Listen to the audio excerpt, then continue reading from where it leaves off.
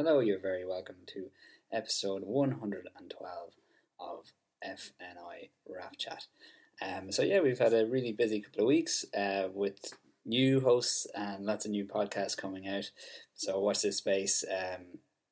We had the first episode with Sean T. O'Malley interviewing Diarmuid Goggins, who directed Bulletproof 2, amongst many other projects such as Silent Witness and Red Rock before that, now mainly based in the UK.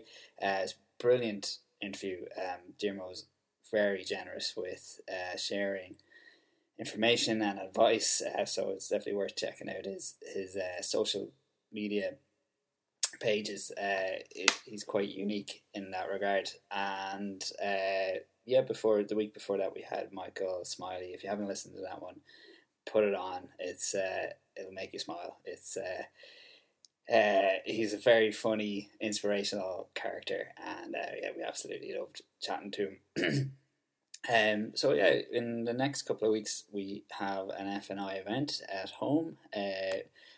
So the first hour, it's on the 29th. First hour, we're going to be doing a screenwriting and team building discussion with Colin McKeown, and then from 8 o'clock we're going to have Lisa Barras de Sa and Glenn Leyburn, Belfast-based filmmakers, husband and wife team, and they are brilliant filmmakers. Many people would have seen Cherry Bomb and Good Vibrations, and most recently Ordinary Love. And there's nothing ordinary about that film, as they say. It's brilliant, really tender, amazing film. So we can't wait to have them on. It's someone we've been hoping to get on for a good while. So tune in to that on the 29th. And today I had a lovely conversation with Paddy Breathnach over Skype this week. We're still doing a bit of a mix of the both, and we're kind of still trying to grab busy filmmakers while we can, and if it has to be on Skype, so be it. But this is a really brilliant conversation. Paddy has been making Irish films for 25 odd years, and many huge fans of films like I Went Down and Man About Dog, and more recently Viva and Rosie. And I've never really had a conversation like this. It's a really interesting way of talking about directing, really insightful, and I think filmmakers will get a lot out of this one. So we'll see you on the 29th, and let's go to Paddy Breathnach.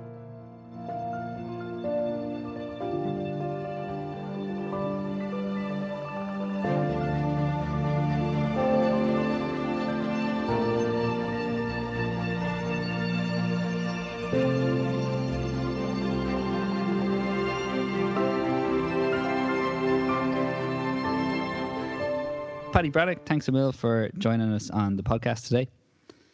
You're great to be here. How was your COVID lockdown? Did you find any positives in it? In some ways, it didn't. I've young children and I work from home, so in a way, a lot of it just was the same. I suppose. And there was a calmness around a lot of it, which was nice, and a quietness around the streets and all that, which was in some ways was nice. I think the absence of news, the absence of sort of a prospect of something or a possibility of something, I think was what affected me. And I think a lot of people probably, where you just that little bit of something where the random thing, or even the little thing, oh great, I'm going on a trip there, or going to meet somebody today, and that little element of your daily life that gives you some trigger, let's say, So I missed that, but it wasn't. I mean, Jesus, if this is the worst it can be, you can manage it. You know what I mean? Whereas you look at some places and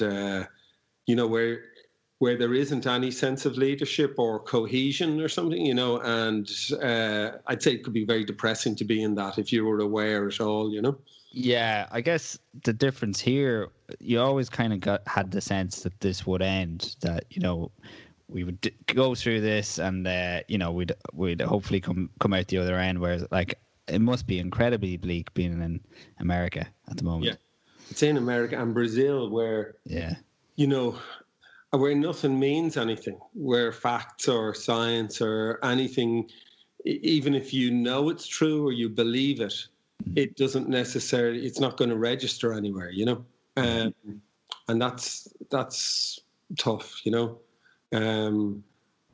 like a couple of Brazilian friends and their family, and just the idea of not being able to visit, and maybe for the foreseeable future, and also at the same time being worried about family over there, is really tough.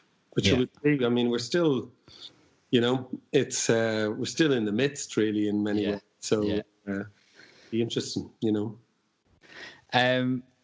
But watching your films and loving your films since I was a young fella, and kind of looking at your IMDb, you kind of can see kind of a consistency there. You've worked quite consistently. Generally, every couple of years you have a film, which is quite rare. How did you kind of manage that? I suppose in some ways,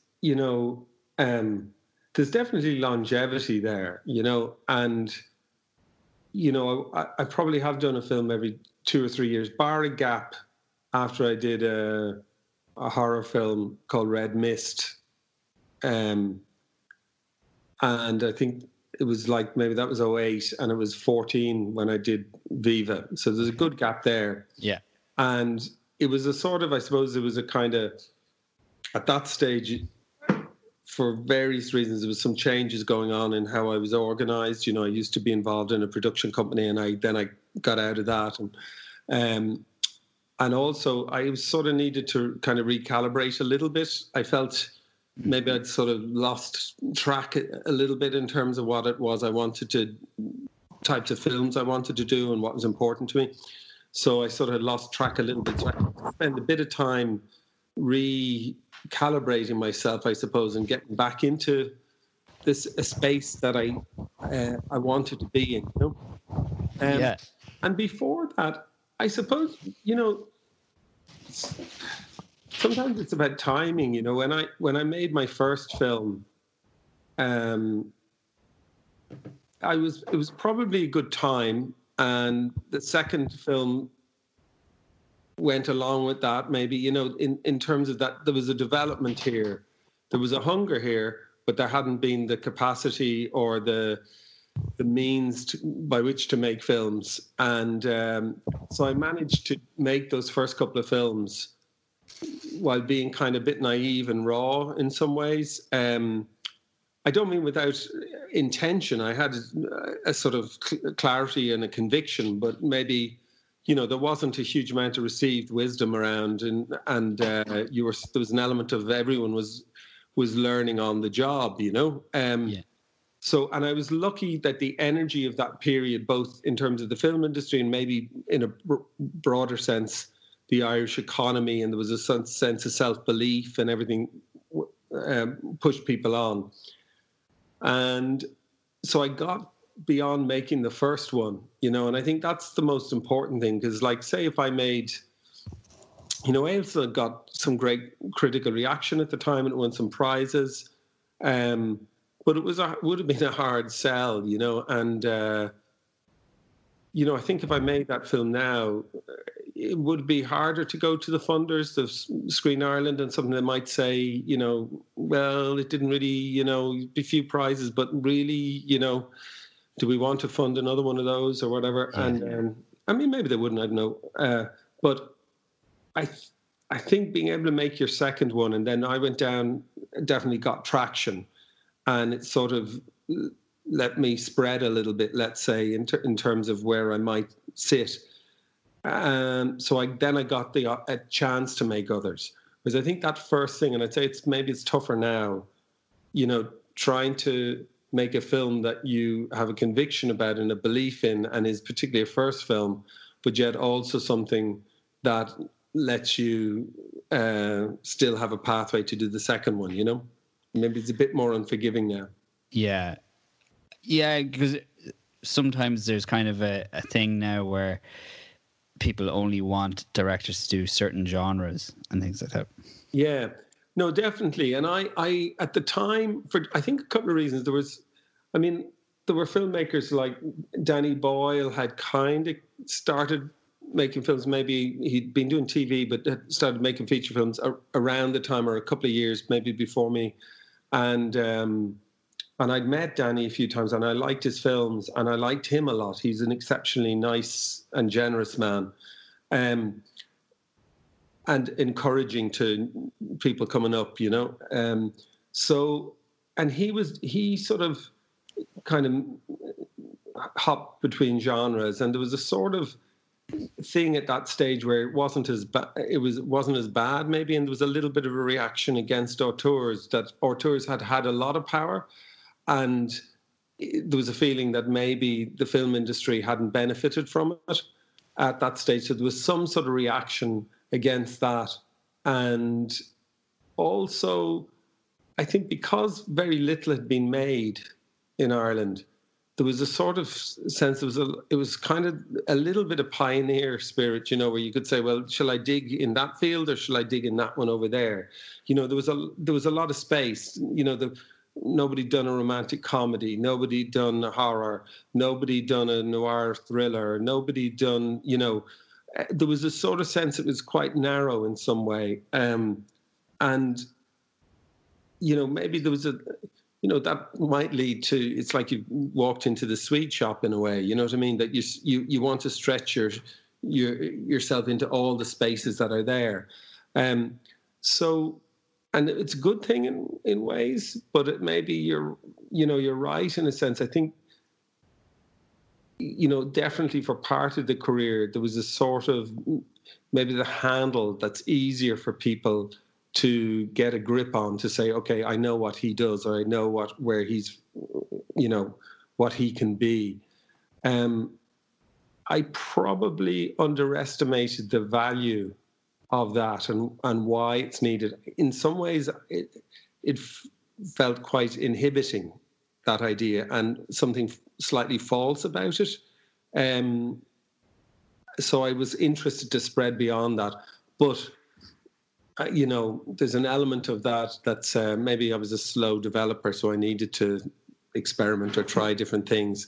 And I can see why there's a value to have a coherent sense of where your career is going, that it can be followed and you're known in a way. And I suppose, in some ways, maybe, all audiences, there's a certain loyalty maybe in a lot of audiences. So say if you make a horror film, particularly horror, it's a very loyal audience. So even if you make a bad horror film, they'll support you.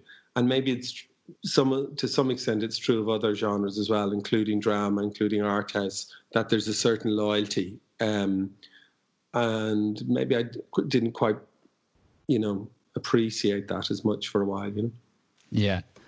And at that time, because there weren't Irish films being made for a long time, there seemed to have been a hunger, certainly. If you got a film made, it would screen at a festival. All the festivals would want it.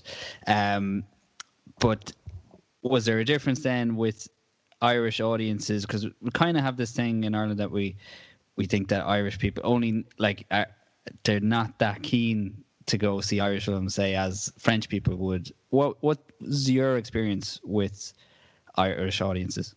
Well, there definitely was a thing of this the sort of not bad for an Irish band sort of thing that U2 used to, but just before U2, people used to say about Irish band, oh, they're not bad for an Irish band, and they'd actually say that, and there was a feeling that they, there was something a bit inferior, or that you were going to be disappointed. And maybe there was a lot of times that was the case, partially.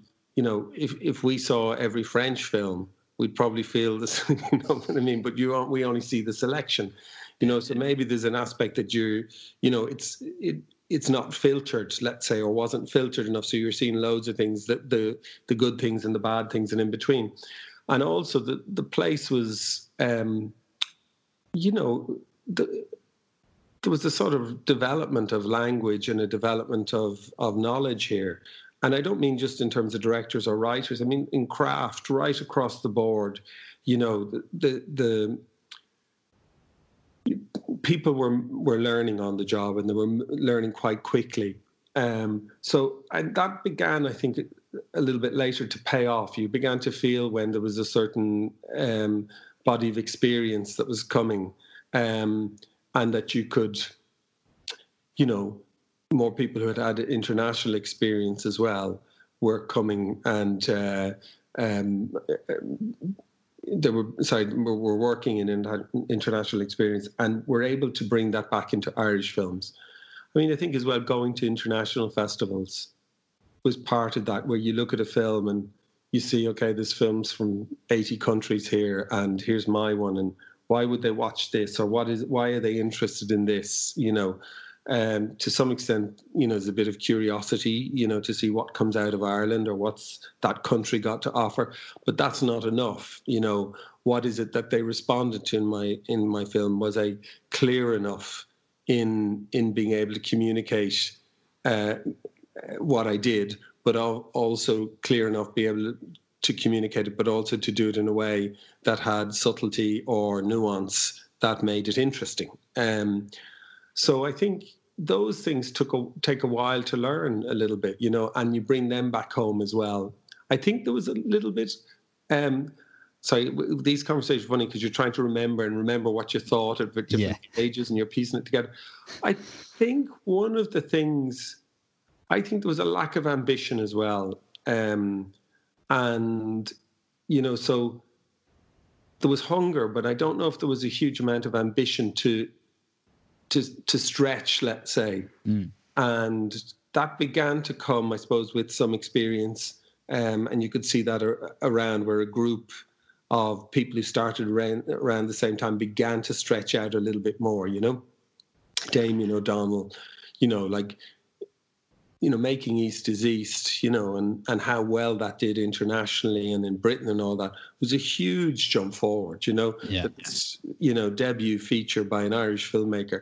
In a way, it's kind of remarkable that more hasn't been made of it, you know, because that he hit the ceiling with that, you know. But Damien had you know, he was precise and had you know, great precision, great sense of what it was he wanted to do, but had an ambition to make it good enough that it could travel anywhere, you know? Yeah. That only began to come. It wasn't there initially. Yeah. And did that kind of pave the way for you and other Irish filmmakers to go to UK and other places? Well, I would have been there around the same time as Damien. So, for example, I did, like I'd done Ailsa and I went down. And then Damien at that stage was doing, you know, and Kieran J. Walsh and other people were doing, you know, had done some short films. And I think I made Blow Dry maybe just a little bit after or just around the same time that Damien was doing East is East, because we were both based in London for a while. And so, yeah, and they were both, I don't know, it was East is East and Miramax. I think maybe Miramax bought it, or subsequently Damien worked with Miramax. So that we were both kind of got on the radar, let's say, at that stage. You know, Ailsa had been a bit, and then I went down, definitely was on the radar of those kind of Fox Searchlight and or Fine Line and Miramax and all those sort of companies, you know. Yeah. Is that a bit of a difference? You don't really get the sense at the moment that, like, say, America are really looking as outwardly, or looking to, you know, you kind of got the sense in the 90s and the 2000s that there was, and maybe to the detriment of the film industry, that we were going after those kind of deals too much. Do you think it's different now? I think they're still looking at talent. They're definitely, you know, interested in talent, and they're, you know, and I think more Irish talent is, you know, now is engaged with the States, you know, in terms of, you know,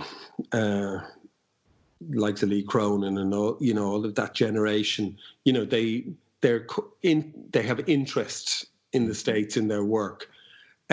Whether there is a difference in that time, the sort of 90s, there was a heyday of kind of independent cinema, and there was a market for, you showed your film in Cannes, and there was a, interest in it. Is this the next thing? And they would pay significant amounts of money for a film. So that has evaporated a bit. I think that isn't quite there as much.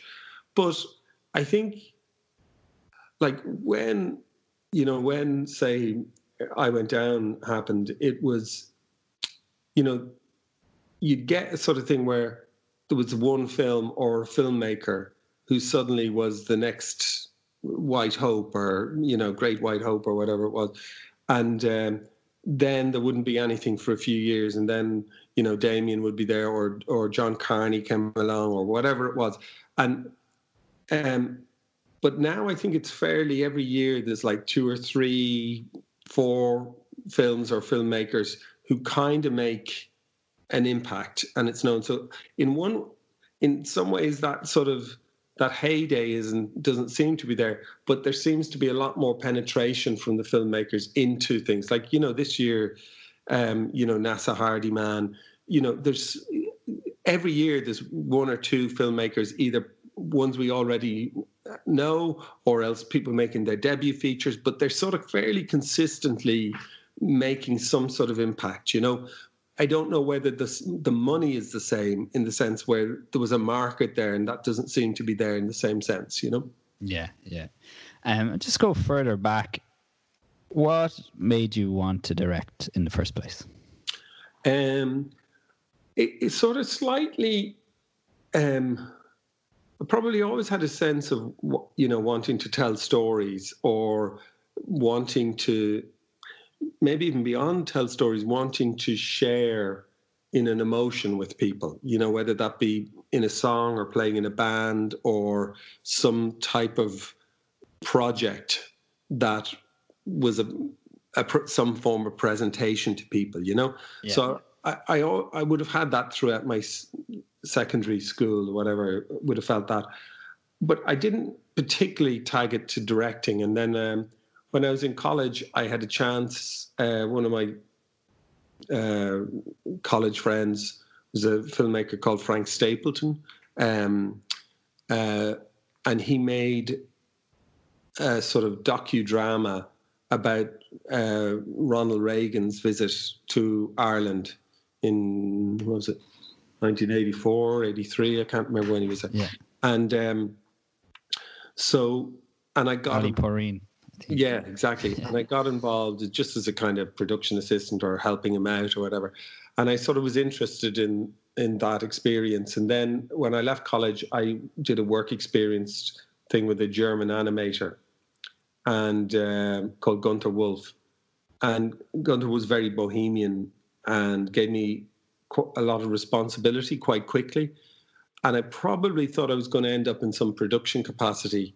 But while I was there, I began to just increasingly think more like a director, and began to, and I had immersed myself more in cinema, and was watching films, and just began to think that way. So in a way, it wasn't a decision. It was sort of like a gradual shift into that.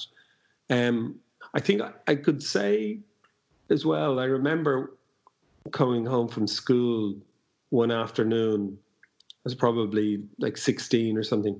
And I watched a film in the afternoon on ITV. TV stations used to have quite good films sometimes in the afternoon, classic films. Yeah. But it was Pressburger, Powell and Pressburger's A Matter of Life and Death, which is a fantastic film. And I remember watching it, and as I was watching it, I just said, there's something about this film that feels different. I'm intrigued.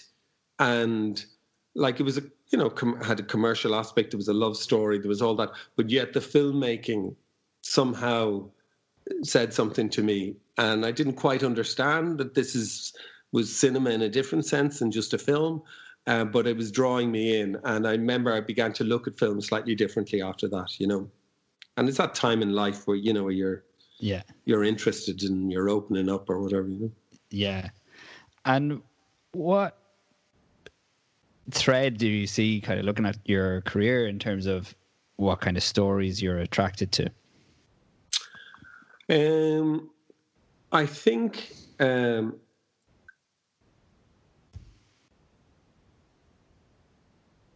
it's funny, as much as stories, I think it's a sort of sensibility around a particular emotion or a character in a certain situation, you know. And I think there's probably some little aspect of I'm not saying in all of them, but in a lot of them, of some sort of exclusion or some sort of self-exclusion, even in some of them, where there's some sense of wanting to connect in the characters in a way, or wanting to be someplace that isn't on the periphery. You know, I think that's something in a lot of them, you know. I think the first couple definitely had that in relation to men, but I don't think it's a particularly I don't think it's a particular thing about male exclusion or something like that. I think it's more it's more general in that sense. So I think that's in them. I think, in a funny way, I suppose it's there's an element that you take the story and you try to, in some way, channel that through a way of thinking and a way of grounding the thing. And it's almost, rather than the thematic concern, it's almost something structural in how you do it that is interesting, you know. So in other words, I read a story and it's almost like I can feel that being able to put a shape on that thing in some way, you know. So it's you know, I suppose something like Rosie, which you know, overtly is about you know, family trying to find a home. But for me, it's a film about faith. You know, can you have faith in tomorrow? What gives you the energy or the possibility to move forward with any sort of conviction or belief?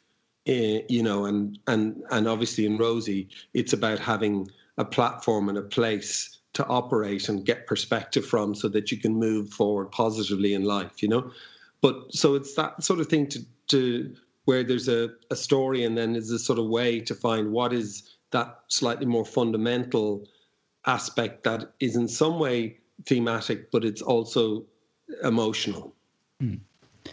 That makes a lot of sense when you talk about Rosie in that way. There's quite, I really was struck by, there's quite a light touch in the making of the film, and that must have been incredibly hard when it was such an emotional kind of a story, and we're especially at that time, particularly, just where everyone seemed to be immersed in it. How did you approach that? Well, there's a couple, I suppose, in terms of the lightness.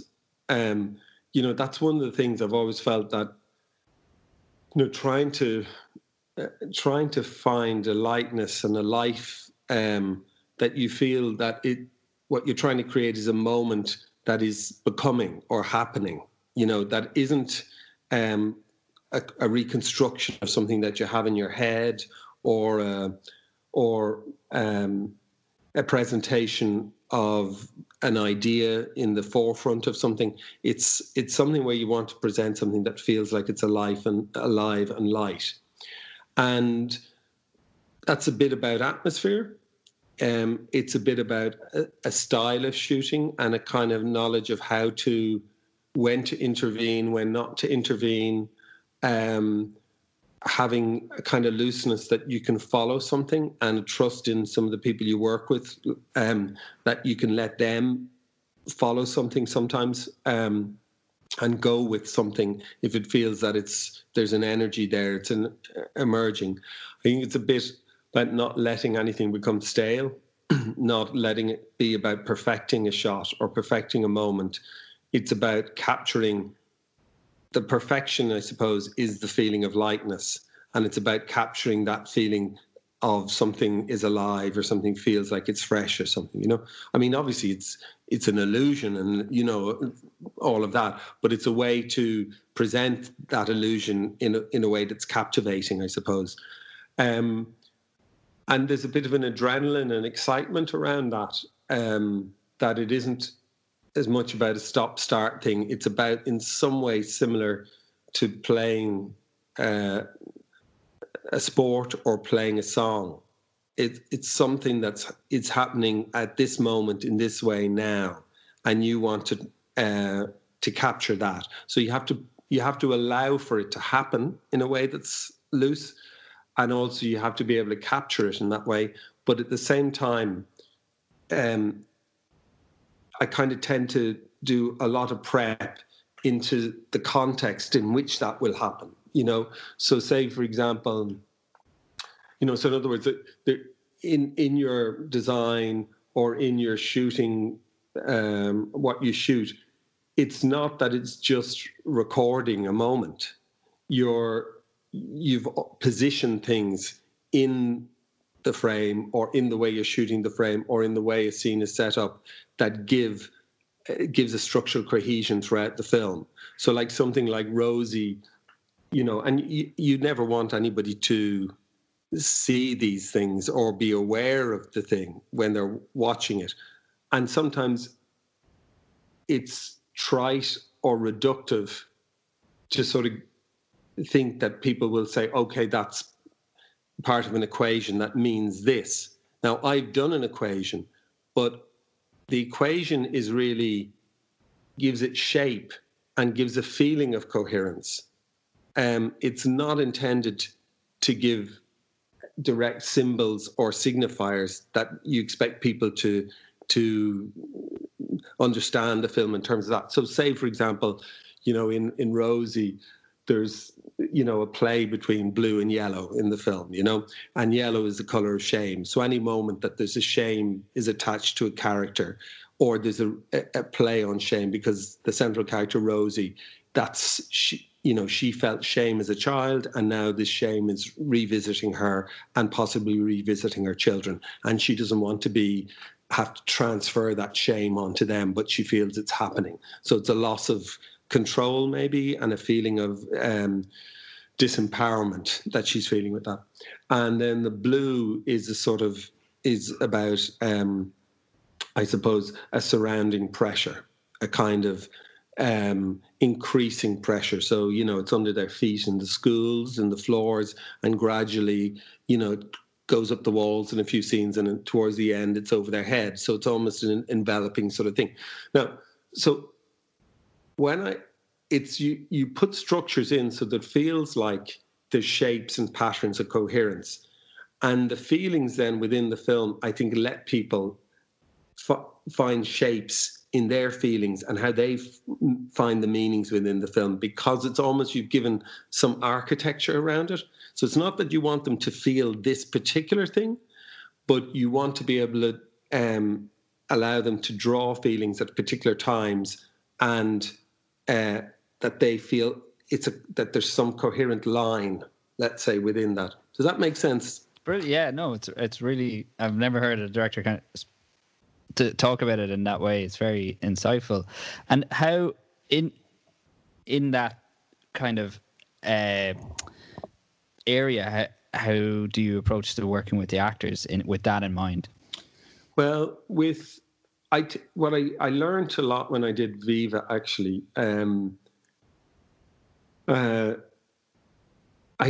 Before Viva, I had done in those fallow years, I had done some commercials, and there was a particular set of commercials that were for Denny sausages, or Denny bacon and sausages, or whatever.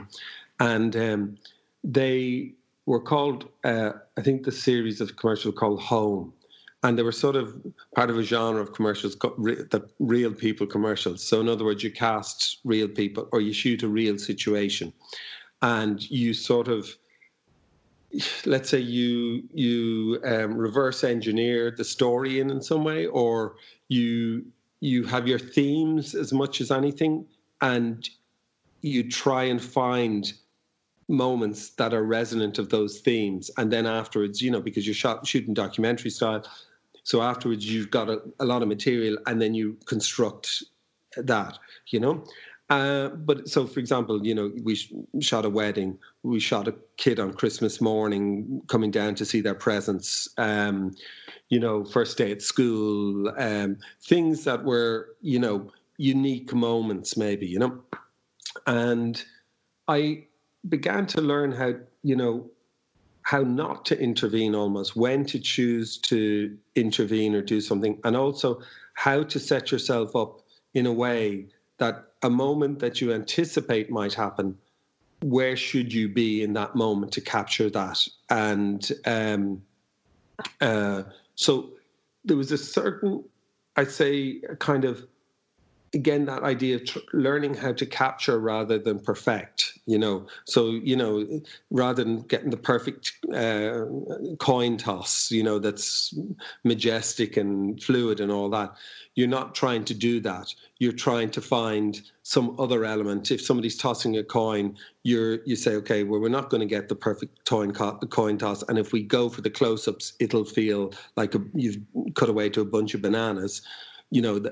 What you need to do is find the reaction to it, or find some other thing that tells the story of that moment, and in a way that feels coherent with the naturalism that you're trying to capture.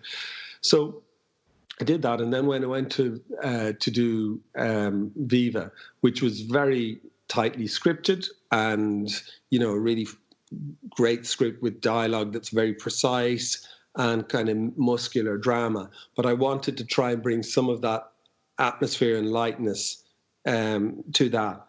And I was doing that, obviously, in Spanish, which isn't, at the time I had a smattering, but it was...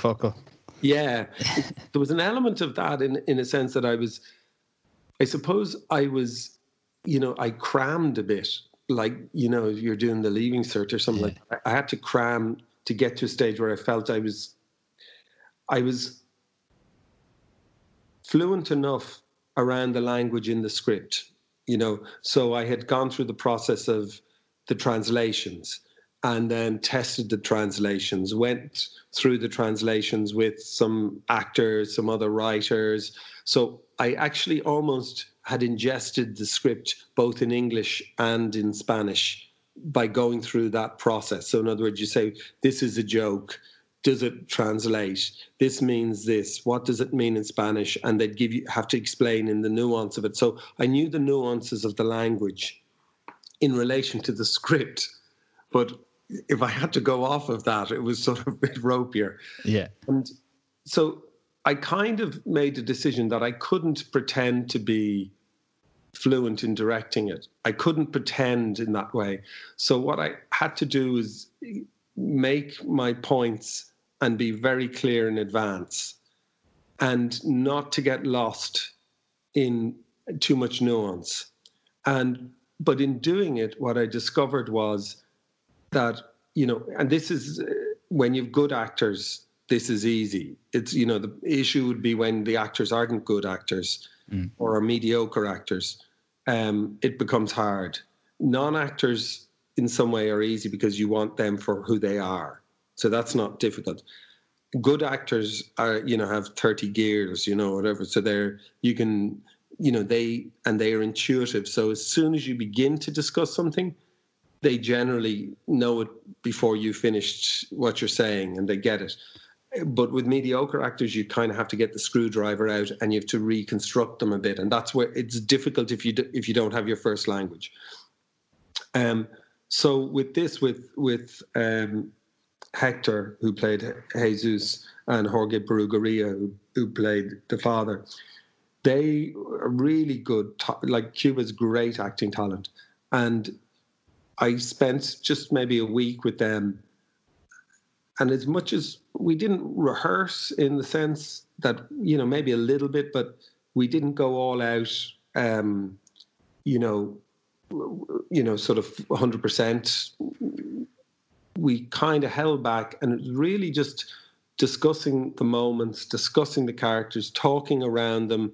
So in a way, you have touchstone feelings, and even you're talking about yourself or talking about things you've observed, and ways of attaching colours to moments that you can share in a conversation.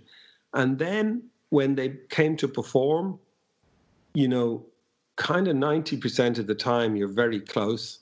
I learned that a huge amount of how you observe something or take something in is aural and visual. It's the tone of the voice and the expressions. You sort of zoom in on that a bit more, and then if there's something specific that you need to clarify, I get an interpreter and just be very specific about that. But otherwise, I try not to speak through an interpreter, because even in my broken Spanish, they will read what it is I'm emotionally trying to say or get at, and they will, even if it causes a bit of confusion, you can clarify it, but they're getting energy, they're getting conviction and energy, and that has to be direct in some way. So I learned maybe not to say as much and to be more precise about what it was I was saying, Yeah. So not huge amounts of rehearsal, more about discussing and understanding what's going on, Yeah. We had Carl Waters on before, and we kind of discussed this. Viva was very much a landmark for Irish filmmaking. I just love the boldness of it, and it kind of redefined what makes an Irish film. It must have been a bit scary at the same time. Oh, it was very but that's part of the thing. It was a story that I thought of, a long, long time ago, and almost in the early 2000s, and then began to work with Mark on it, and then Mark took it and ingested it and came back out with a different version of that, but there was an ambition, I think, that was there to make something, because of a feeling that I had got. I'd gone to a couple of drag shows in Havana, and there was just a very strong feeling that I got from some of the shows and some of the music in particular, and Mark understood that very immediately as well. And I think once you get onto something like that, there's an adventure about it, and a sense of adventure, and there's an exhilaration in that, but it comes with trepidation, definitely. I mean, there's a few points where I said, Jesus, what if this goes wrong? It could go badly wrong, But having said that, I sort of had a very strong sense of the emotions around the characters in particular moments, and I knew where I was going to with those things. So I knew, I had a strong sense of it. But it's like any film. If I didn't get Jorge Perugaria, if I didn't get Hector, it could become a much paler version of it, Whereas, great performers like them are the things that elevate the film and reach a higher level. Like Luis Alberto Garcia, who plays the character Mama, I'd seen a lot of other actors, and they weren't great, and they were camping it up, and it was sort of definitely ersatz kind of drag queen thing about them, and then the casting director said she could get Luis Alberto to read, and which was great. And I came in for the reading, and he was going to perform a song. He wasn't going to read a scene. He just wanted to perform a song. And I was watching him, and he was psyching himself up. And it was like, he was really psyching himself up to get into it. And even before he did it, I just said, this is who I want, because he's not giving me a surface. He's going in here, And he did it, and he was brilliant. But without them, it's very quick. Even whatever you want, your own ambition or your view of it or what you think it can be, it becomes very ordinary without the brilliance of great performers. Yeah, and you touched on it there with working with writers. As a director, how much involvement do you have in development? I mean, I know Viva, that was kind of came from you, and then you worked with a writer. But in terms of giving notes, what's your philosophy there? Yeah, I'd be very involved. I've been very lucky to work with some really good writers, and I suppose very lucky that even early on when I was working, my first short film and Ailsa were written by Joseph O'Connor. And Joe was a friend. He was in college. So I was able to maybe have a conversation quite early on and begin to, I was talking to a friend. So, and that changes the situation very quickly, and then Connor, Connor is like one of the most gifted writers of the generation, and you sort of work with him very early on, So I've been very lucky, but I think with all of them, and I get involved, but with all of them, it's an aspect of I tend to. This is the way I say it. They maybe they sort of poo-poo me and say no. But what I view it is that you try to put the thing between the two of you, So you give it its own independence between the two of you when you're discussing it. I've learned, maybe early on I used to try and push an idea or shoehorn an idea or whatever, and I've just kind of learned that that's futile and pointless. That you need to put the things into the middle and assess them and discuss them in the round and find where the energy is and get rid of the idea, oh, this is my idea and this is what I want to do. And that sort of proprietorial thing, you've got to put it in the middle and that you share it and you own it between the two of you. When I say that, I mean, obviously I'm, I write sometimes and but when I'm working with Mark or I'm working with Connor or working with Roddy, they're writing it. They're the writers. I'm not writing it.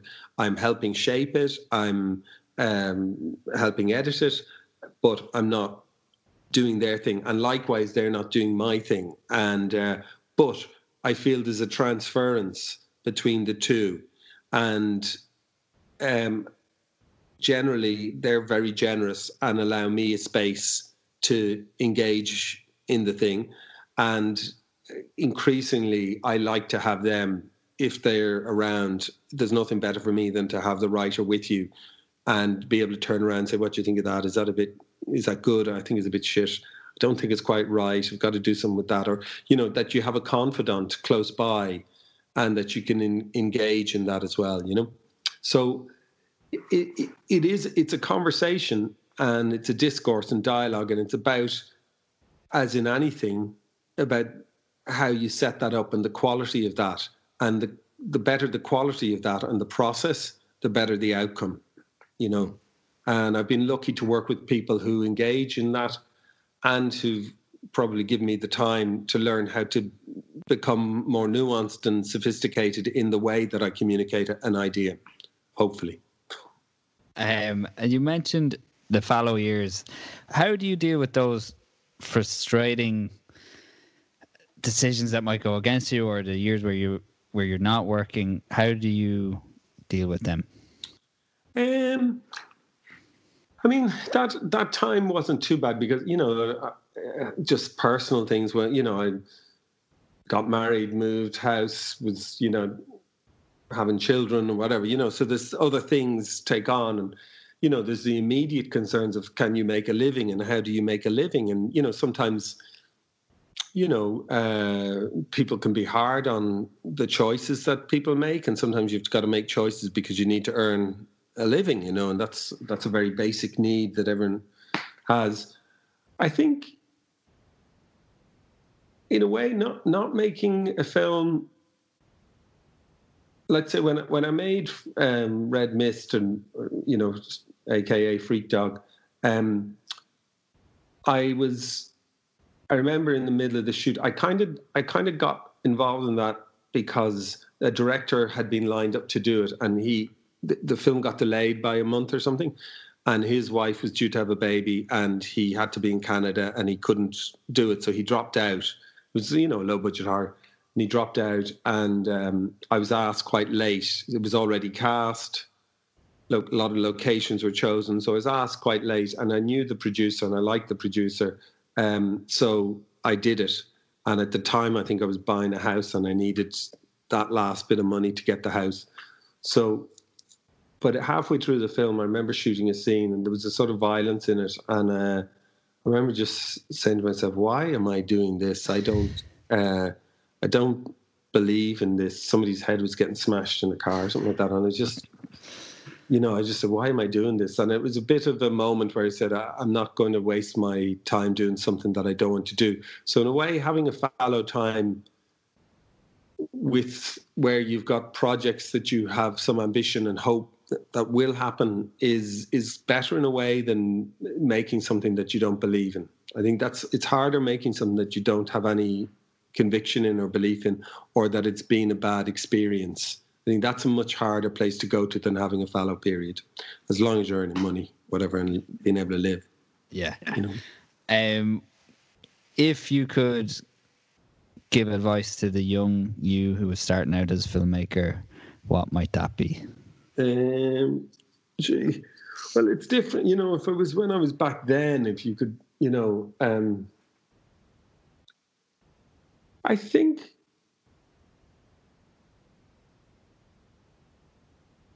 think it's a very important to, there's sometimes a tendency not to place a value on certain things that you have, and maybe there's a part of an Irish inherited psyche there as well. And I think you've got to have, place value in your convictions and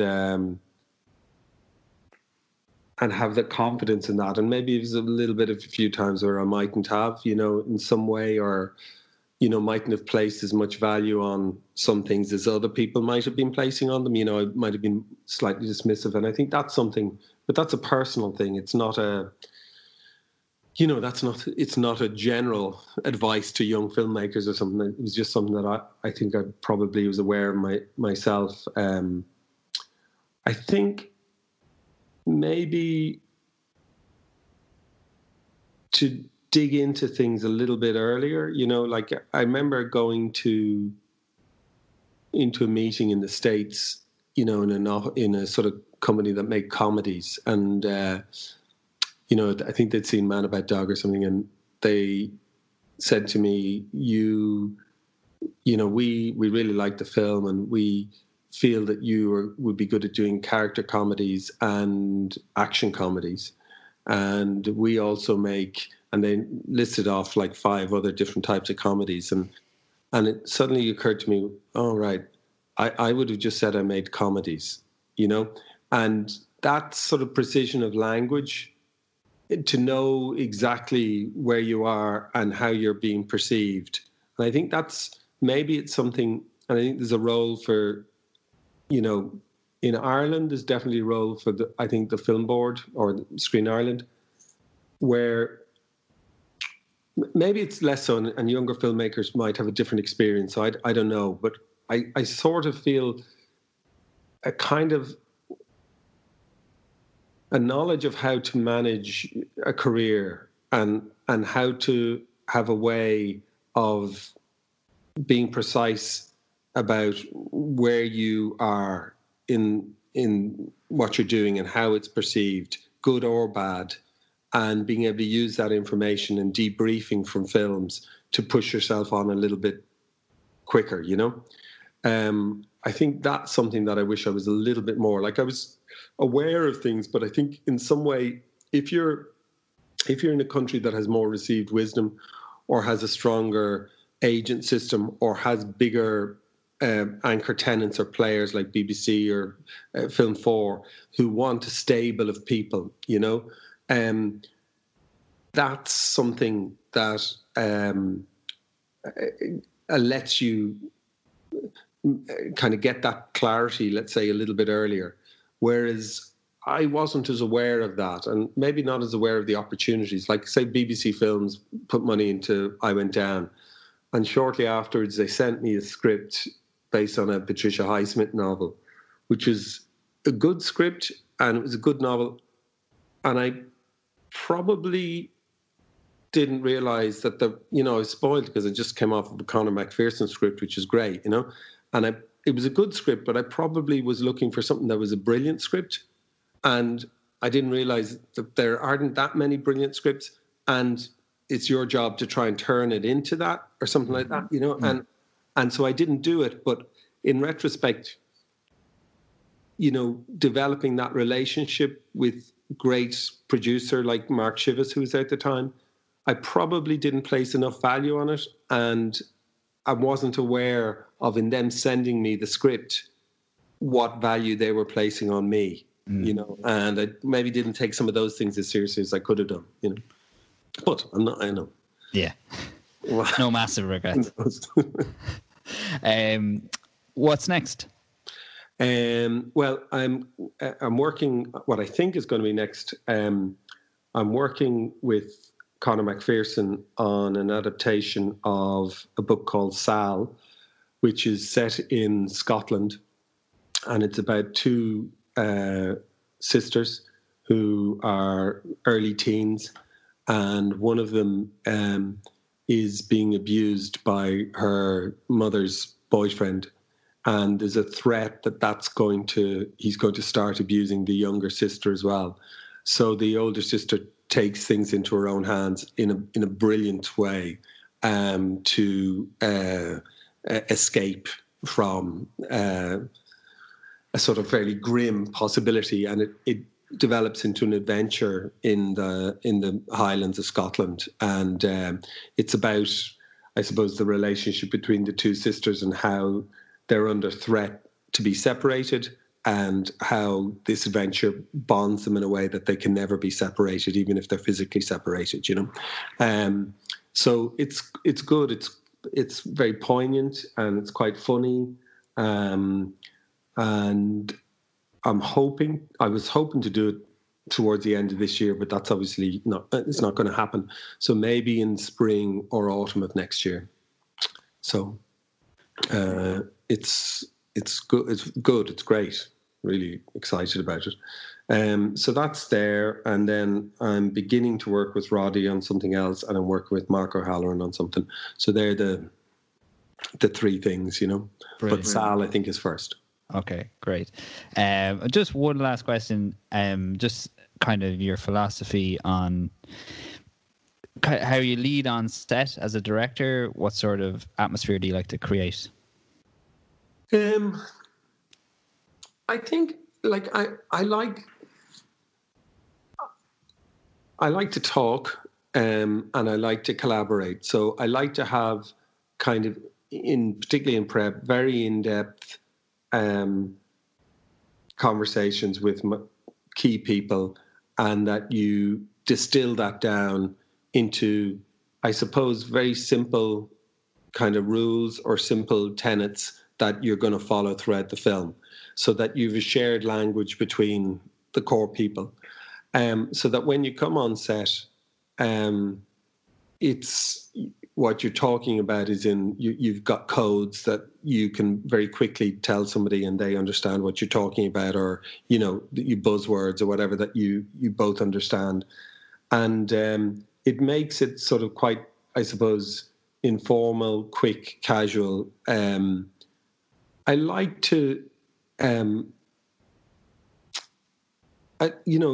suppose you want to have a set where there's a little bit of tension, that there's a feeling that people are concentrating, but that it's a nice vibe, that everybody's, enjoying it and together in some way in doing it.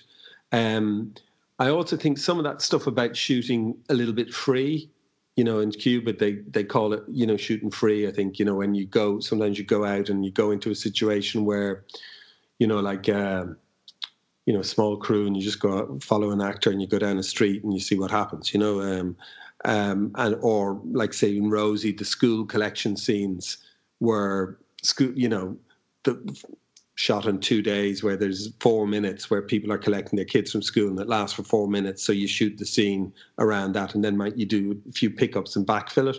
But there's a certain adrenaline and excitement in the crew because they know it's happening now. And if we don't get it in the next 4 minutes, it's not going to happen. And that gives a great feeling around people. It's a bit of a buzz. And I think a few moments like that in the shoot is sort of energize people and give a sort of a baseline of excitement in some way in what you're doing. And I like to have that. So both the last shoots have been very pleasant and very enjoyable, and I suppose maybe my first film, Ailsa, was tougher. I was very exacting and a bit meticulous and sitting on things, and consequently, probably, I felt more pressure around it and didn't enjoy the process. And I remember after that very clearly saying, I'm going to enjoy the process from now on, because if I'm going to be a filmmaker, I can't not enjoy the central moment of doing the thing. I have to find a way to enjoy the experience. So collegial, I suppose, not too showy. Yeah. Brilliant. I could chat to you all day, but better leave it there. Thanks so much, Paddy. Thanks a million, Paul. Hopefully I wasn't rambling too much.